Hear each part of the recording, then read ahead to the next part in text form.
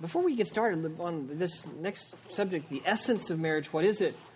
Let's do a little bit of a review. I'm looking for my notebook.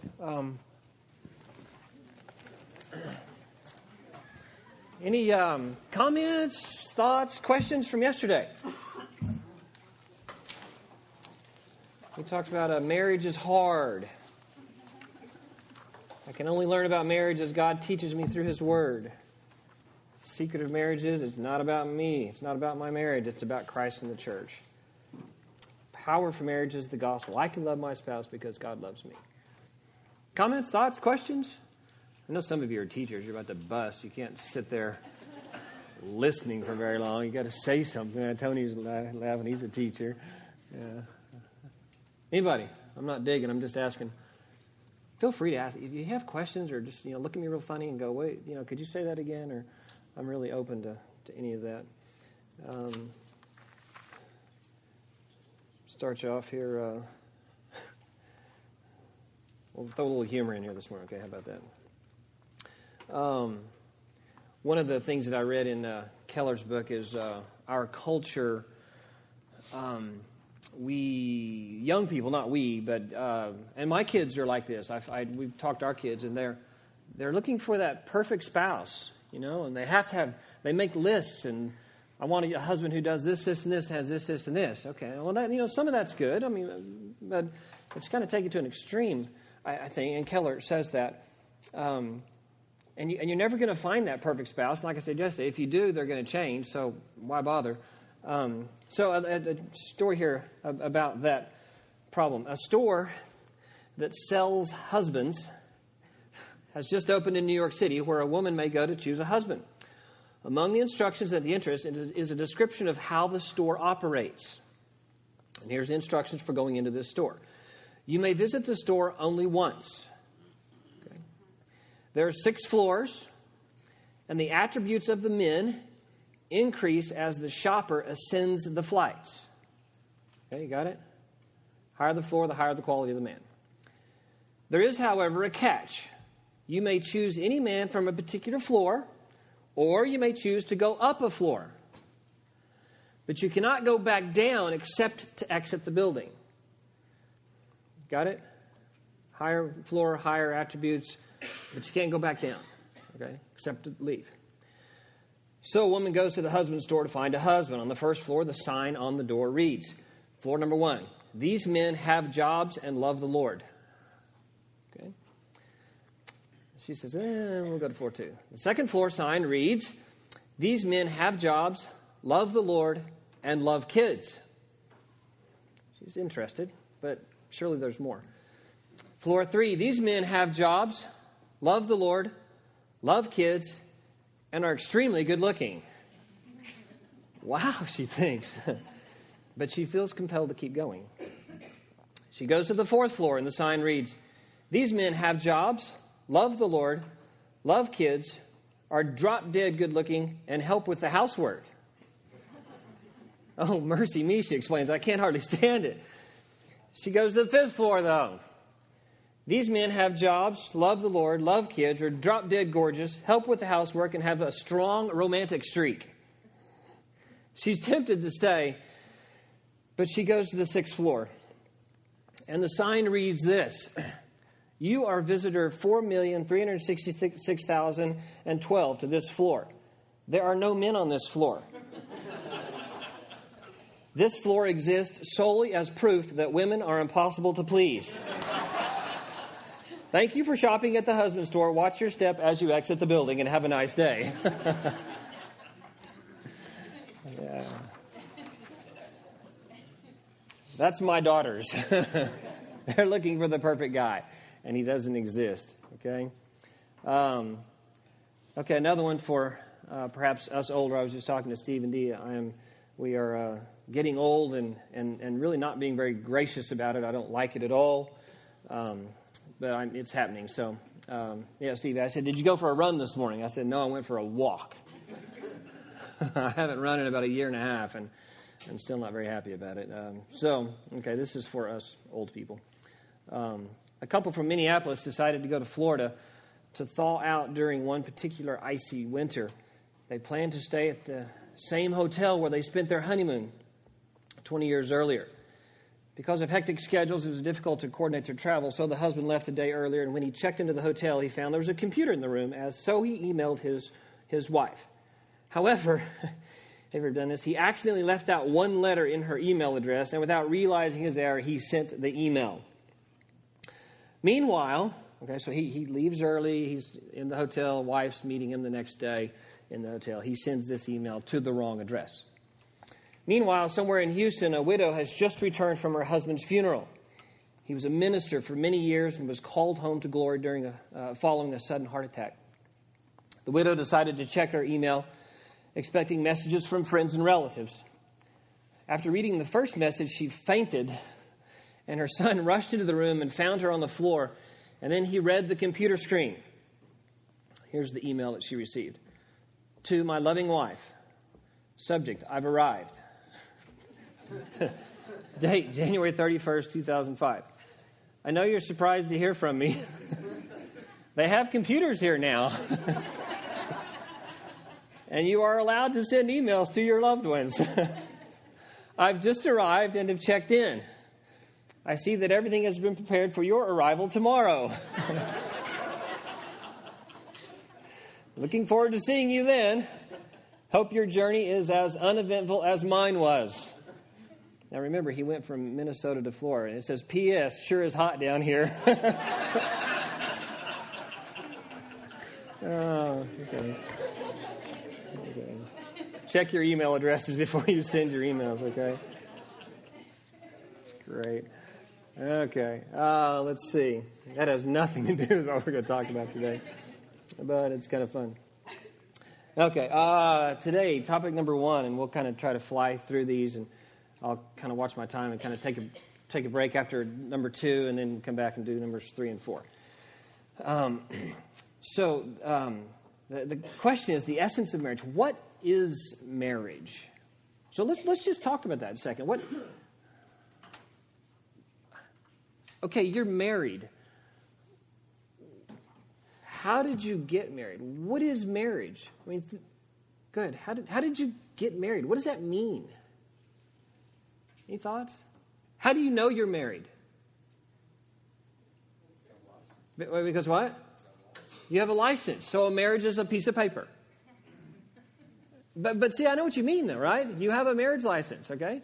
How else do you know you're married? I mean, you're married, aren't you? So what does that mean? Commitment, okay? Love? A ceremony? Okay, you had a wedding. And after the wedding, you're married. Before the wedding, you weren't. So the wedding makes you married? What is marriage? Commitment's good. Love's good. Okay. A ring. You wear a ring now on the right finger. You know, you reserve that finger till you get married. It's really an interesting question. And is it just a social construct, meaning just something that humans have come up with and devised? Okay. A lot of people believe that. You read anthropology and history, secular history books, and they'll say that, okay?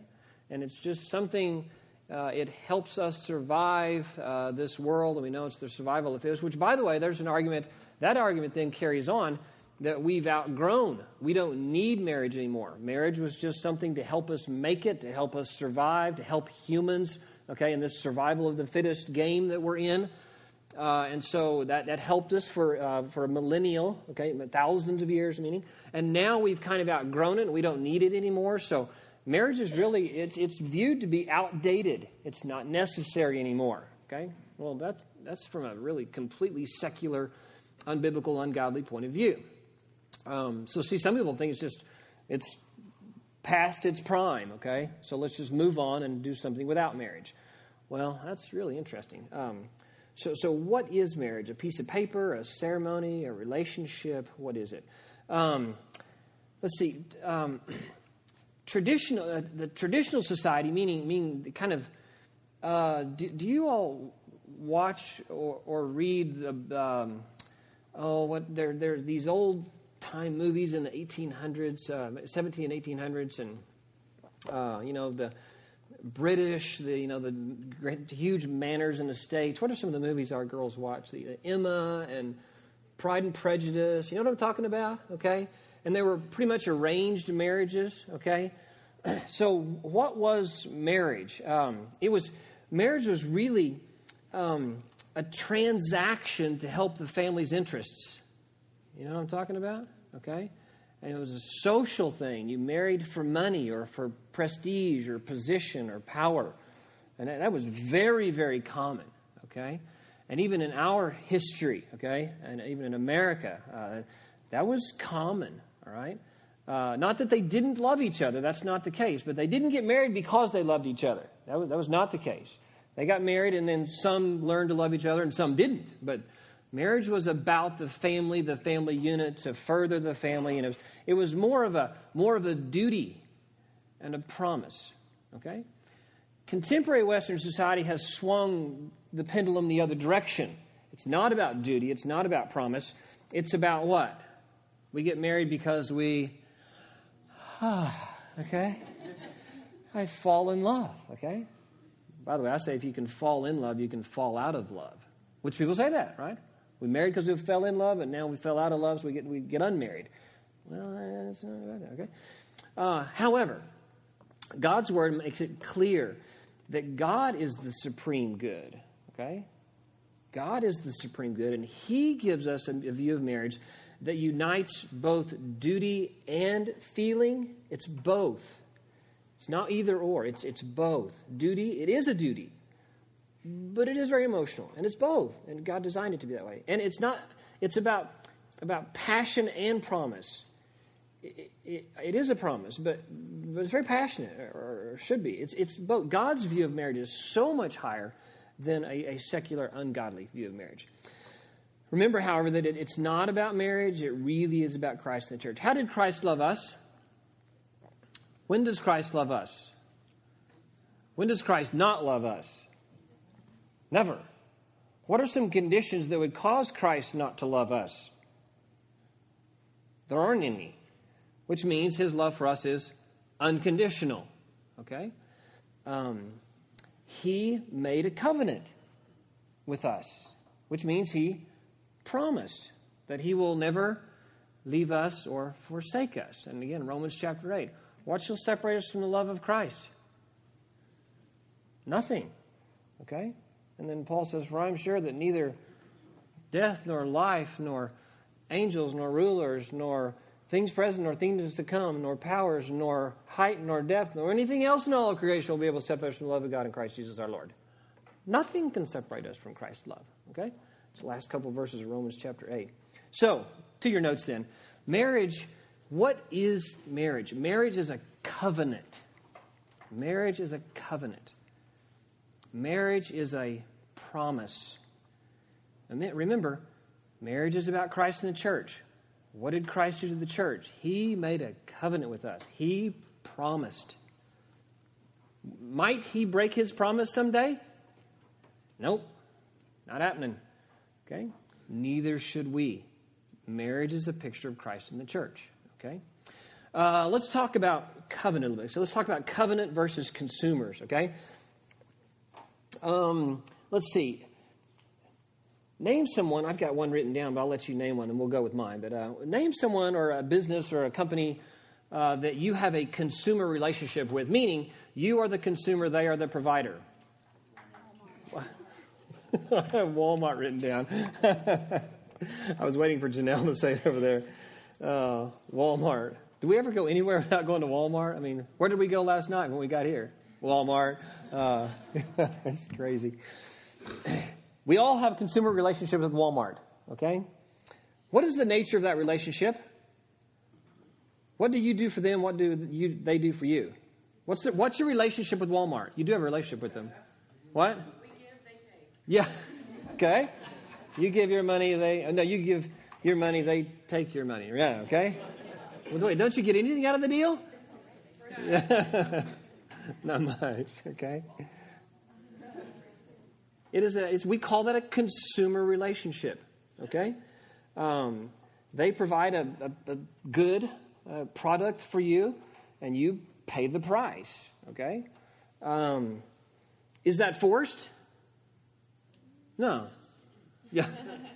It is if you're married to Janelle. It's voluntary, right? It's a consumer relationship. How long does that relationship last? Well, another way to ask that is, when does this relationship end? When are you going to stop going to Walmart? Okay. Wait, what was that? As soon as... Yeah, see? You'll keep going to Walmart as long as you're satisfied with what you're getting for your money, right? And as soon as you're not satisfied, or maybe you're not satisfied, but there's just not another option, okay? So if there's another option and you think or you'll be more satisfied with another option, is it going to hurt your feelings to stop shopping at Walmart and go to Target? It's not going to hurt your feelings. Are you going to feel bad about that? Are you going to send Walmart an email and explain your actions? No. Your consumer relationship with them is very fickle, right? Okay? You go to Walmart as long as your needs are being met. And if I don't like the way they're meeting my needs, I'll take my needs somewhere else and let them try to meet them. And I go to wherever I'm happiest. Does this sound familiar? Okay. Have you ever thought about marriage in those terms? Our marriages, by and large, are consumer relationships. Why do I stay married to you? As long as you meet my needs and you make me happy, I'm fine. If there's no one else around and you're not meeting my needs, I'm going to be dissatisfied, but I don't have another option. But if another Target girl shows up, then I may just say, I think she'll be better for me than you are right now. And I'm going to end this relationship, and I'll go to that relationship. In our culture, marriage is very much a consumer relationship, but it's understandable because we live in a consumer society. It's all about me, and everything that exists, it exists to make me happy. Okay? So marriage just fits right in. And that's where we live, okay? That's not God's picture of marriage, though, okay? That's our Western picture of marriage. Okay, mankind, though, has always had covenantal relationships. For example, the relationship between an infant and a parent. It's very interesting, okay? A committed parent, you think about an infant. We watch Brant and Jamie with Ellis now, and it's really interesting. They love her. Adoption's even more... Adoption's a beautiful... We're learning. We're really not very good at it yet. We don't know how to deal with this baby that's not a biological baby. We've never had that before. So, and it's really awkward, actually. We're kind of just not used to it, okay? But then it's how does God feel about us? Well, he adopted us, okay? And go back to Romans chapter 8. We are adoption of sons, the redemption of our bodies. By adoptions by whom we cry, Abba, Father. Adoption's all over Romans chapter 8, okay? It's a beautiful picture, okay?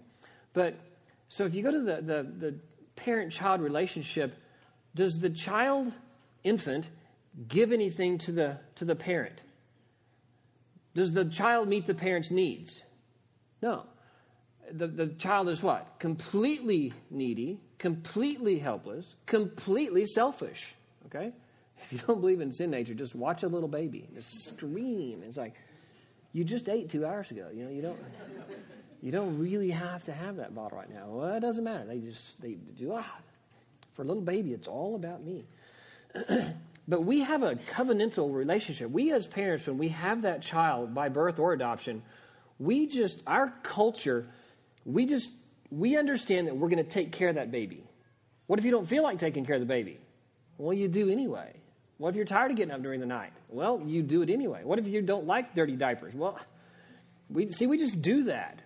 That's our culture. Do lost people do that? They do, don't they? Okay? Our culture takes care of children. That's a covenant relationship. Okay? What happens? How do we look at people who don't take care of children? Who abandon children or abuse children? What do we think about those people? It's like, I've heard that child abusers in prison, they have to put them by themselves because prisoners abuse child abusers. Because prisoners don't put up with, you don't mess with children. Even criminals know that, okay? That's our culture, okay? That's a covenantal relationship, okay? So we have covenants. We have a promise. A covenant is a promise, okay? There are two kinds of covenants. The first one on your sheet there is a vertical covenant. That's a vertical covenant is between God and man, okay? Let's look at a couple. Okay, I've never done this before, but we'll see if I can pull it off. If my iPad locks up, we're in trouble, okay? Which it just did. Wait, there it is. Hit it enough and it'll come to. Look at Genesis 17, 1 and 2. I've never taught without my Bible, so this is a new experience for me. But I couldn't turn fast enough last night, so I'm going to see if my iPad will turn faster than I can. Genesis 17. Okay. Janelle, do you have your Bible? I really have never done this before. Genesis 17, 1. And go, iPad. Okay. I didn't even bring... Oh, it's in my car. Yeah, I really didn't. That's pretty funny. I did this in the hotel. I did it last night. I did it today, but... Okay, back to the Bible. Thank you, sir. Janelle, would you get mine? Thank you, sweetheart. Genesis, okay, we just took a big slowdown there, but I can do it. Genesis 17, verses 1 and 2. When Abraham was 99 years old, the Lord appeared to Abraham and said to him, I am God Almighty, walk before me and be blameless, that I may make my, what? Covenant between me and you. And who made the covenant? God did. God promised, I'm making a covenant between you and me and you, and I will multiply you greatly. Okay? Look at Exodus chapter 19. Okay? I'll just have to turn fast. Exodus 19, verse 5. Now, therefore, if you will indeed obey my voice and keep my covenant, you shall be my treasured possession among all peoples, for all the earth is mine. The Old Testament is full of covenant relationships between man and God. Next one is horizontal relationships, okay? Men make promises to each other. One of the most well-known for us is in the book of 1 Samuel between David and Jonathan, a beautiful story between the love that David and Jonathan had for each other. And 1 Samuel chapter 18, verse 3, then Jonathan made a covenant with David. Jonathan made a covenant with David. He promised, okay? There are both vertical and horizontal covenants. Marriage, however, is both. Okay, now what does that mean? Marriage is both horizontal and vertical. Okay, before we look at these two scriptures, what does that mean? Marriage is a covenant. That's a promise. Okay, God made covenant with us. He promised us some things. But what does it mean that marriage is both horizontal and vertical? It is a promise to God and to your spouse. It's both. Okay? Is it really? Well, let's look and see. Malachi chapter 2, verses 13 through 15. The prophet of God is pointing out some things that these people have done. They've left the Lord. Okay? And so verse 13, and the second thing you do, thank you, Janelle. The second thing you do, so he's already listed some things they've done to break faith with God. Okay? The second thing you do, you cover the Lord's altar with tears, with weeping and groaning, because he no longer regards the offerings or accepts it with favor from your hand. But you say, why does he not? Why does he not accept this? Why does he not? Because the Lord was witness between you and the wife of your youth, okay, to whom you have been faithless, though she is your companion and your, what? Your wife by covenant. You promised her, and you've left her. And I'm not accepting your tears and your offerings, okay? You've left the wife of your youth, the covenant, okay? Okay, so it is horizontal. And then look at Proverbs. Would you like your Bible back, Jason? Thank you. Proverbs chapter 2, thank you.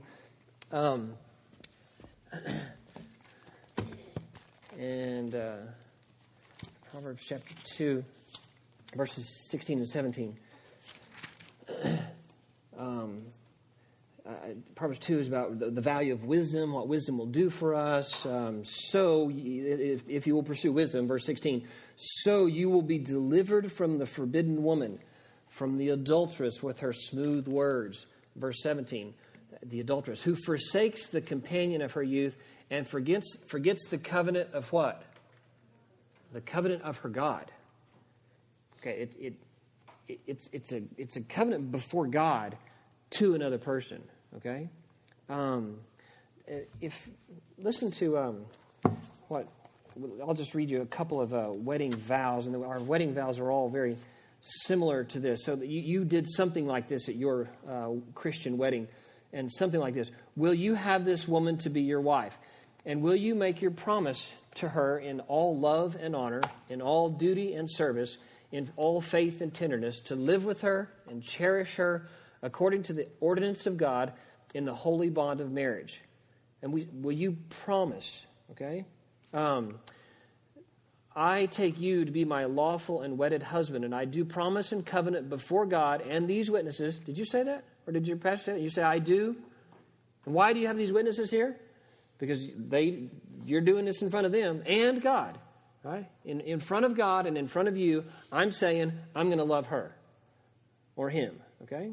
That's we made a promise. And it wasn't just a promise to her. It was a promise before you and before God. Okay? It's both the horizontal to our spouse and in front of God.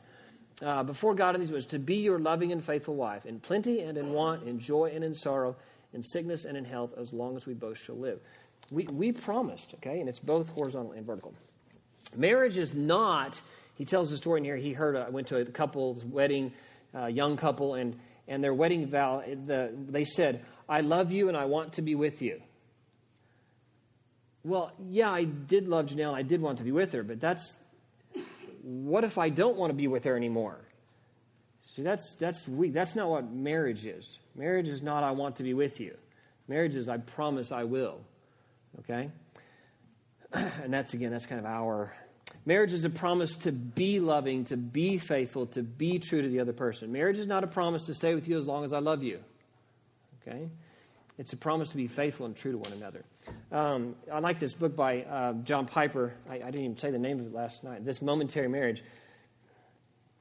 Piper has such a view of God and God's greatness and majesty that I read him and I just go, I just can't quite get it.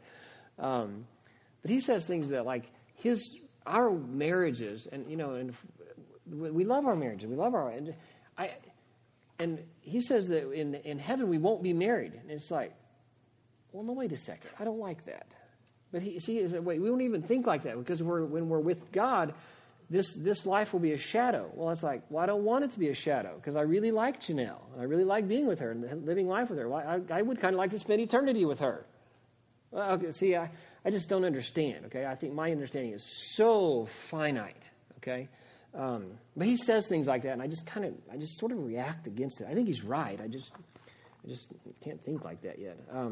So in his book, he starts off every chapter. If you haven't read the biography of Bonhoeffer, have you read Bonhoeffer by Eric Metaxas? It's about, I don't know, it's a really, Janelle read it. You kind of got bogged down, didn't she? She read about 2/3 of it. It's a fantastic biography. Just read anything by Eric Metaxas is good, okay? Bonhoeffer, and then he wrote Amazing Grace, the story of William Wilberforce. Okay, so anyway, so Bonhoeffer was a German believer in the 20s, 30s, and 40s, was actually executed in a prison camp at the end of World War II, okay? And so he's just a fascinating story and loved the Lord and understood some things. So anyway, at the beginning of each chapter, John Piper quotes Bonhoeffer, okay? So these are words of Dietrich Bonhoeffer, who lived in the early 1900s in Germany during the Nazi regime. And he said this, so Piper's quoting him. He said, it is not your love that sustains marriage from now on. And he was saying this at a wedding. It is not your love that sustains your marriage from now on. The marriage sustains your love. Think about that. You don't stay married because you stay in love. You stay in love because you stay married. So what's the responsibility? Stay married. And then what will happen? Then you will stay in love. Okay? You don't say, well, we're not in love, so we're not going to stay married. No, that doesn't matter. Piper even says that when people come to him now and say, I don't love my wife anymore, he just says, so? Well, I don't love her anymore. So do I need a divorce? Oh, wait. Marriage is not about loving your wife. Marriage is about keeping your promise. So what if you don't love her? I mean, it's not great. You really should. It'd be much better if you did, but it's not the issue. The issue is, did you promise? Yeah, then keep your promise. That's a different kind of thinking, isn't it? Okay. Why is the binding promise of future love so crucial for creating deep and lasting passion? I'm going to read that question again. Why is the binding promise of future love? I will love you till I die. I promise that. Okay, why is that so crucial for creating deep and lasting passion? You get that?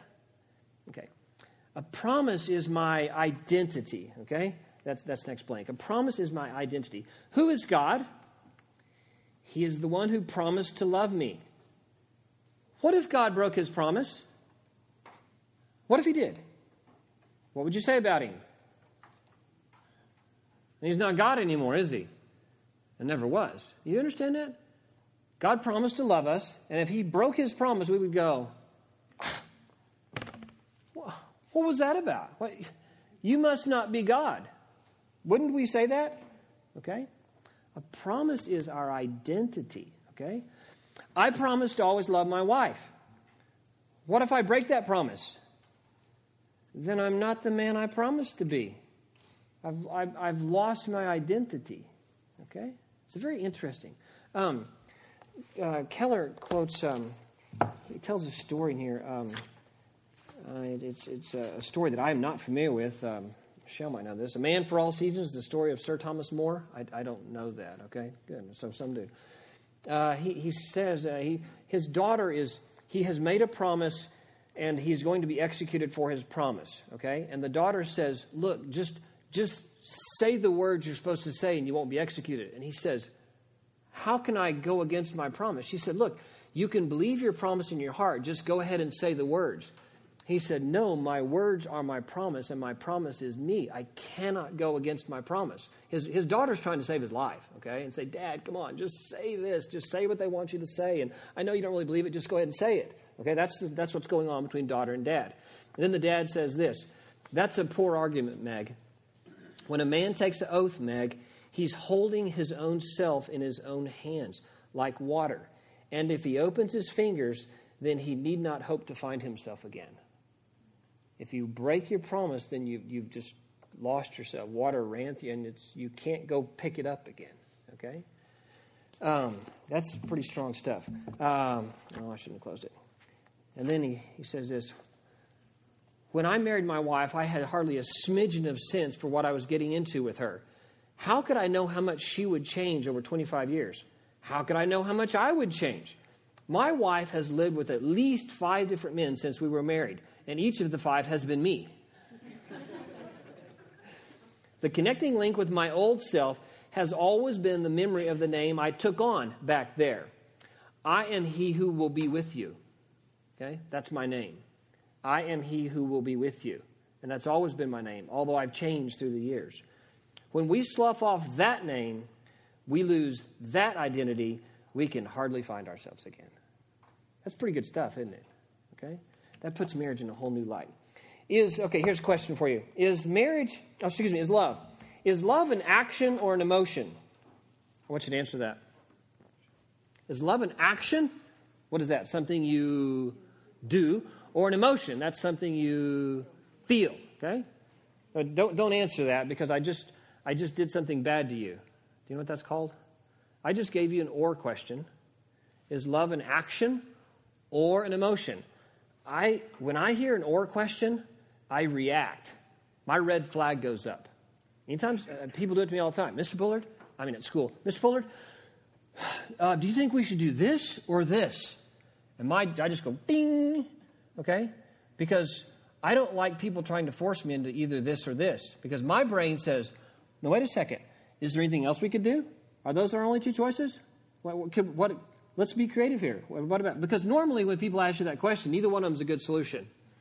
Okay? Do you want to do this or this? There's pros and cons to both. I said, well, is there a third option or a fourth one? Let's investigate this a little bit. So I don't like or questions. Okay? And this is a bad question. Is love an action or an emotion? Okay? That's called a false dichotomy in logic terms. Okay? It's you're saying this or this, and you're going, no, that's a bad question. Okay? So what's the answer to this question? It's not one or the other. It's both. Okay? It's both.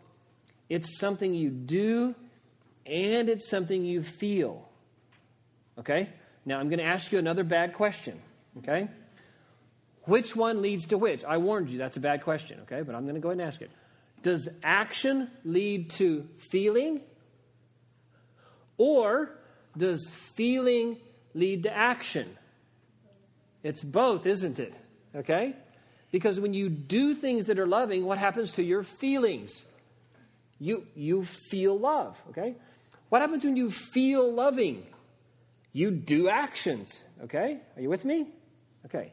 However, when things are tough, it is the actions of love that lead to the feelings of love. Did you hear that? Sometimes feelings lead to actions. Sometimes actions lead to feelings. However, when things get tough, your feelings are gone, aren't they? Your feelings are gone. When things get tough in your marriage, you have to go back to the actions. Do the actions, and then what will happen? The feelings will return. When? I can't guarantee that. It might take a while, okay? But what did you promise? Did you promise I will always be in love with you? Did you say that at your wedding? I didn't say I would always be in love with Janelle. I didn't say that. I said I will be faithful to her, okay? I will always, in health, in sickness, and I promised that I would never leave her or forsake her. I would love her. I didn't say I would be in love with her, okay? I will always feel loving to you, Janelle. I can't promise that, okay? But I can promise that I will always love her, okay? I can do the actions of love, regardless of my feelings. What is marriage? It's a promise, okay? That's what my whole point is. Marriage is a promise. Ephesians 5:25, we started off there last night. We'll go back there several times. Ephesians 5:25 says, husbands, love your wives. How? As Christ loved the church and gave himself up for her.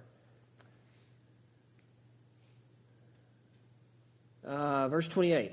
I'll skip a few verses. In the same way, husbands, I think in the King James, nobody has King James anymore, do you? King James, what's it say? Husbands, the word ought. So ought. You should. That is actually a commandment. That is an obligation.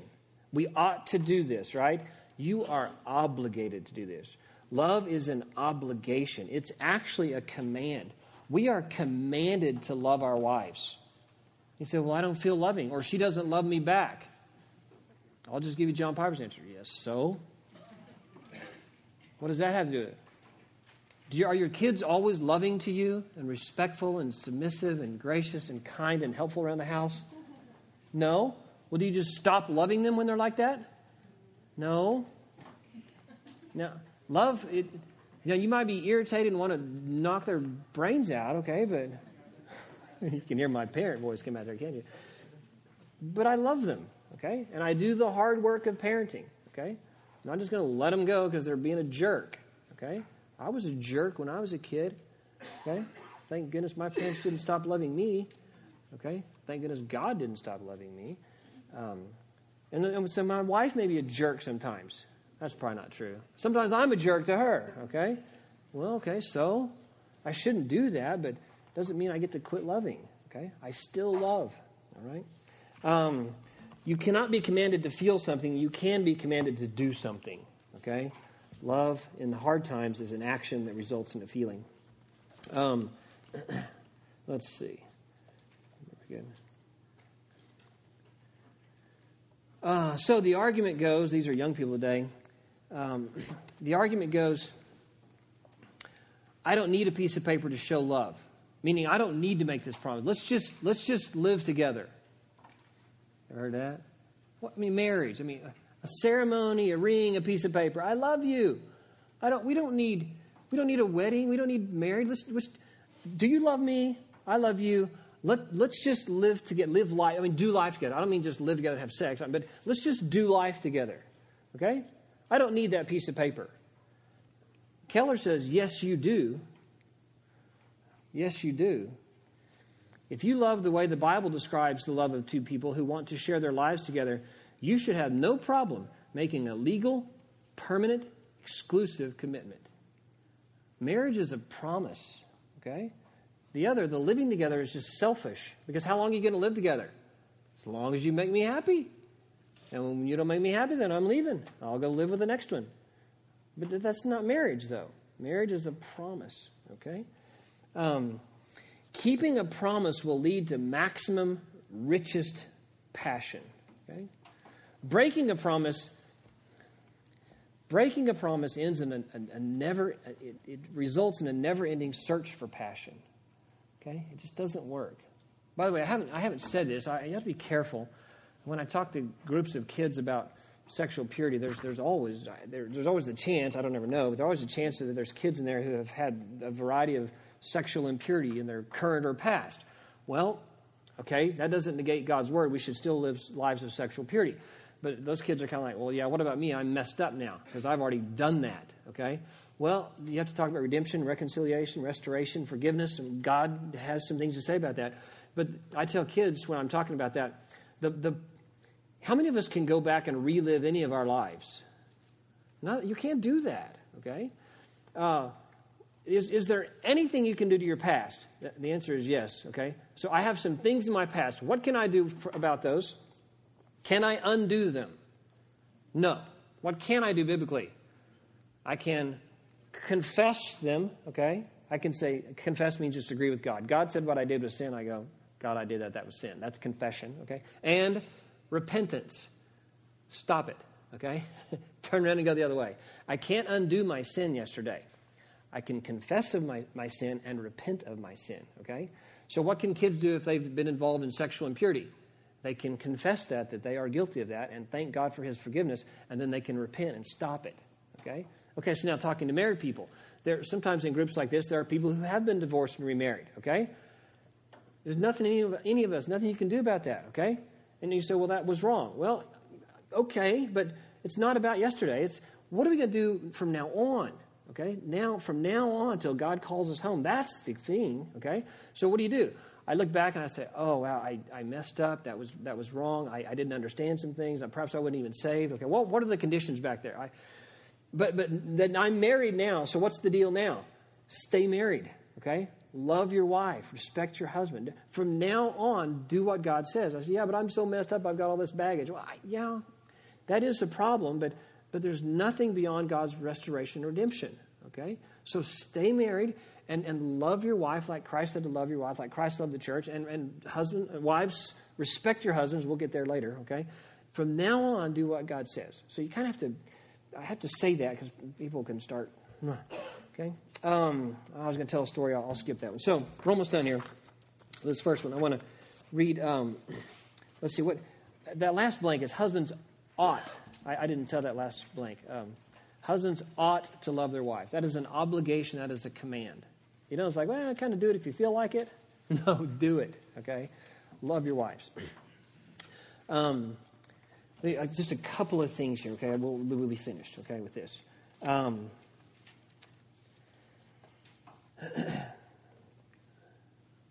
Many people hear this discussion, this just you promised, so do it. Okay? Many people hear this discussion. They say, I'm sorry, I can't give love if I don't feel it. Yeah? I can't fake it. See, they have the wrong understanding of love. That's too mechanical for me. I don't feel loving. But just do it. That's fake, false, hypocritical, because I don't really love you. But see, when you say I don't really love you, what you mean is I don't really feel loving towards you right now. Okay? But see, sometimes I don't feel loving toward Janelle. Sometimes she doesn't feel loving toward me. But I love her deeply. And she knows that. And she loves me, and I know that, okay? But sometimes it's just like, okay? That's okay. But we love each other, okay? They have the wrong understanding. I can understand that reaction, but Paul doesn't simply call us to a naked action. He also commands us to think as we act. Husbands, love your wives. How? Just as Christ loved the church and gave himself up for her. Okay? One of my favorite, probably my favorite song is How Deep the Father's Love for Us. You know that song? How deep the Father's love for us, how vast beyond all measure, that he would give his only Son to make a wretch his treasure. He gave Jesus to die on the cross to make me. See, you all don't know me. It's not pretty. A wretch, his treasure. And now I'm supposed to love my spouse like that. Okay? That's powerful. This means we must say to ourselves something like this. Well, when Jesus looked down from the cross, he didn't think... When Jesus looked down from the cross, he didn't think, I am giving myself to you because you are so attractive to me. No. There's another verse in that song later. I hear my voice call out among the scoffers. Okay? If I had been there, I would have been scoffing and yelling and making fun of and spitting. Okay? That would have been me. And what would Jesus have done? Still would have died for me. Okay? No, he was in agony. And he looked down at us, denying him, abandoning him, betraying him. And in the greatest act of love in history, he stayed. That's in italics. He stayed. He said, Father, forgive them. They don't know what they're doing. He loved us, not because we were lovely to him, but to make us lovely. That's actually our next topic. To make us lovely. That's why I'm going to love my spouse. Speak to your heart like that. Talk to your heart like that. And then fulfill the promise you made on your wedding day. Isn't that good? Okay? I should stay in my marriage just like Christ stayed on the cross. Okay? Wow, that's such a higher view of marriage than what we typically have in our society today.